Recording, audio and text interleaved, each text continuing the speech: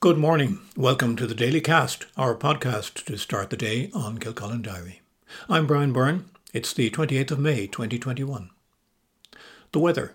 The rain that arrived yesterday is still with us. It'll persist through the morning, though easing off to a mainly dry afternoon. Some late bright spells are possible.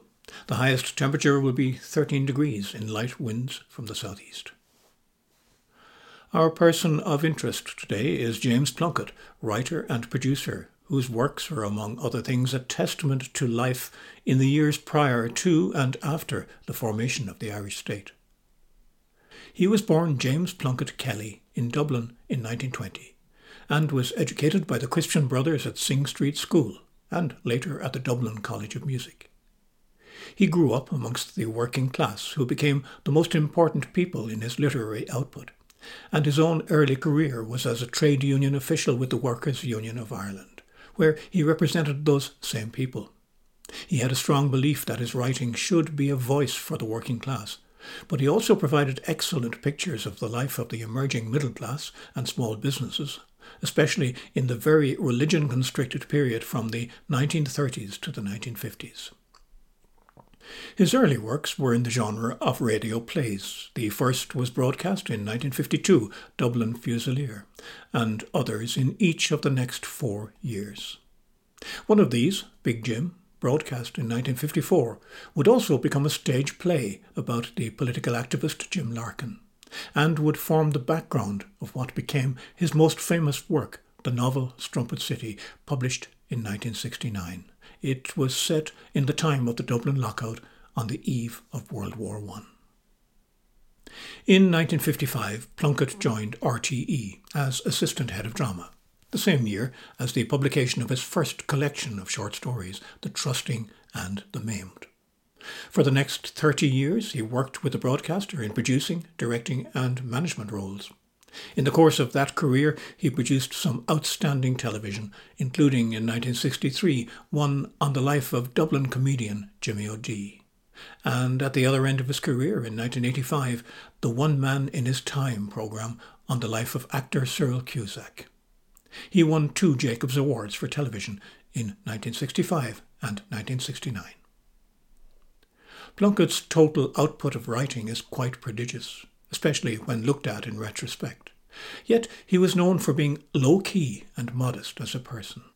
His longtime colleague and friend Tom McGurk described him as a towering influence and, as a writer, a man who could create his characters in a subtle, rounded and compassionate way.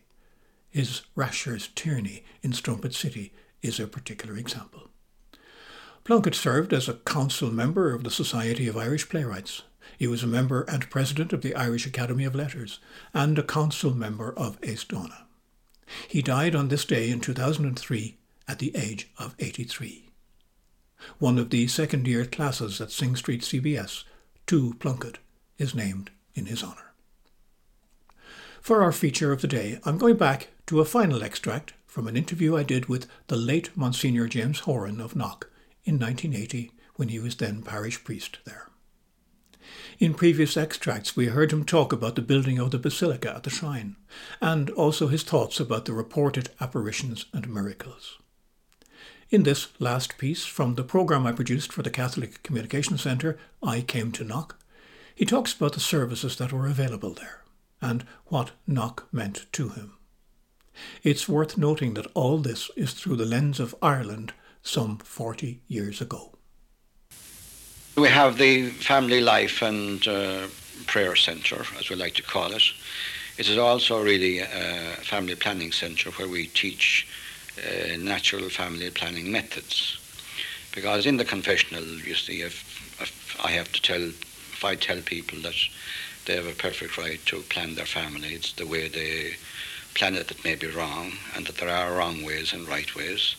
And if I tell them that it's not lawful for them as Catholics to practice the wrong ways, then I should be able to tell them that there are other ways and that we are giving them an opportunity to learn about these. And I say, if you go over to our Family Life and Prayer Centre, then you will find out about all these methods there, particularly the Billings method. Now, the Family Life and Prayer Centre also is interested in family problems, we're interested in marriages, and if there is a problem in the marriage, they can come here and get counselling and expert advice on it. We have trained personnel there who give this particular advice. We now also have what they call marriage encounter, which helps not merely married people who have problems, but married people who are living ordinary lives. It helps them to improve their marriages, if I can use that word, or helps them to grow in marriage. And we also have the Marriage Bureau here, as you know, because that is another problem that people have, and they might come to knock legitimately to pray that Our Lady, through her intercession, will get for them a good partner for life. And we do that here. We have a special office for that, and we have a lot of good, happy marriages to our credit, and I think that's a great bonus. Since he came to Knock, Monsignor Horan has been concerned with the welfare of his parishioners. He's been responsible for the sowing of plantations, the surfacing of roads, and the building of houses in the parish. In his time at Knock, he spent about £4 million. To get what he wanted, he has unashamedly lobbied the local and national politicians. For 12 years, he badgered local government officials to improve the village. For the centenary year of 1979, Mayo County Council finally implemented a development plan costing £700,000. They built a shopping arcade to replace the shanty-like souvenir stalls that lined the main street. They provided extra parking accommodation and other facilities for the visitors. Knock today ranks equal to any other major Marian shrine. But what does Knock mean to Monsignor James Horan?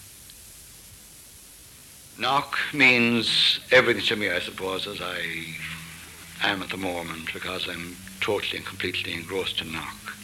Knock is a place that Our Lady uses to bring people to her Son, Jesus.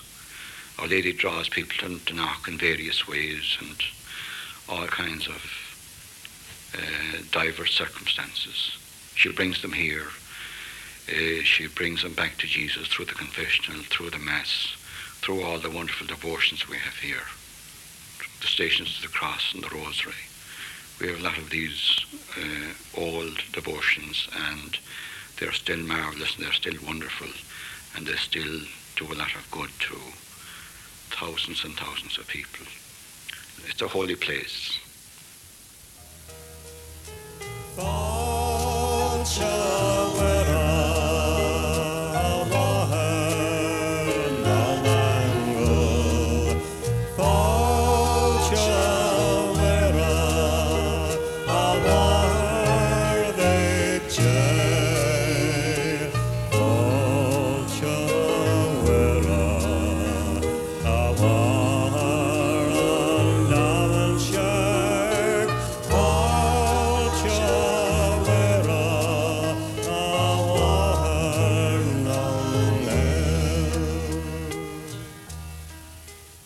Monsignor James Horan, talking to me at the Knock Marian Shrine in 1980. He passed away 6 years later, having just managed to see the fulfilment of his last great dream, the creation of an airport at Knock.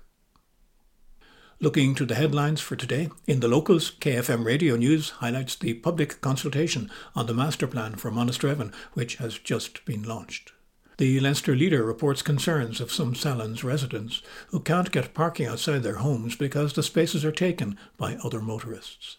The Kildare Nationalist has a reminder to students in the county of the fast-approaching closing date for the Naughton Foundation scholarship schemes, established to promote the study of engineering, science and technology at third level. Looking to the Nationals, the Independent leads with a report that foreign travel for holidays will be allowed from July 19th. The Examiner takes its line from the same source on news that sports matches, open-air concerts and outdoor events will be allowed from June 7th. The Irish Times headlines similar possibilities, while RTE takes the more cautious line that the Cabinet is still to consider the easing of travel restrictions. and that they will only be for those deemed eligible under the new EU Digital Green Certificate system. We're not in the plains yet. And that's it for this week from the Daily Cast. I'm Brian Byrne. From the Kilcullen Diary, we wish you a hopefully sunny weekend, and thanks again for listening.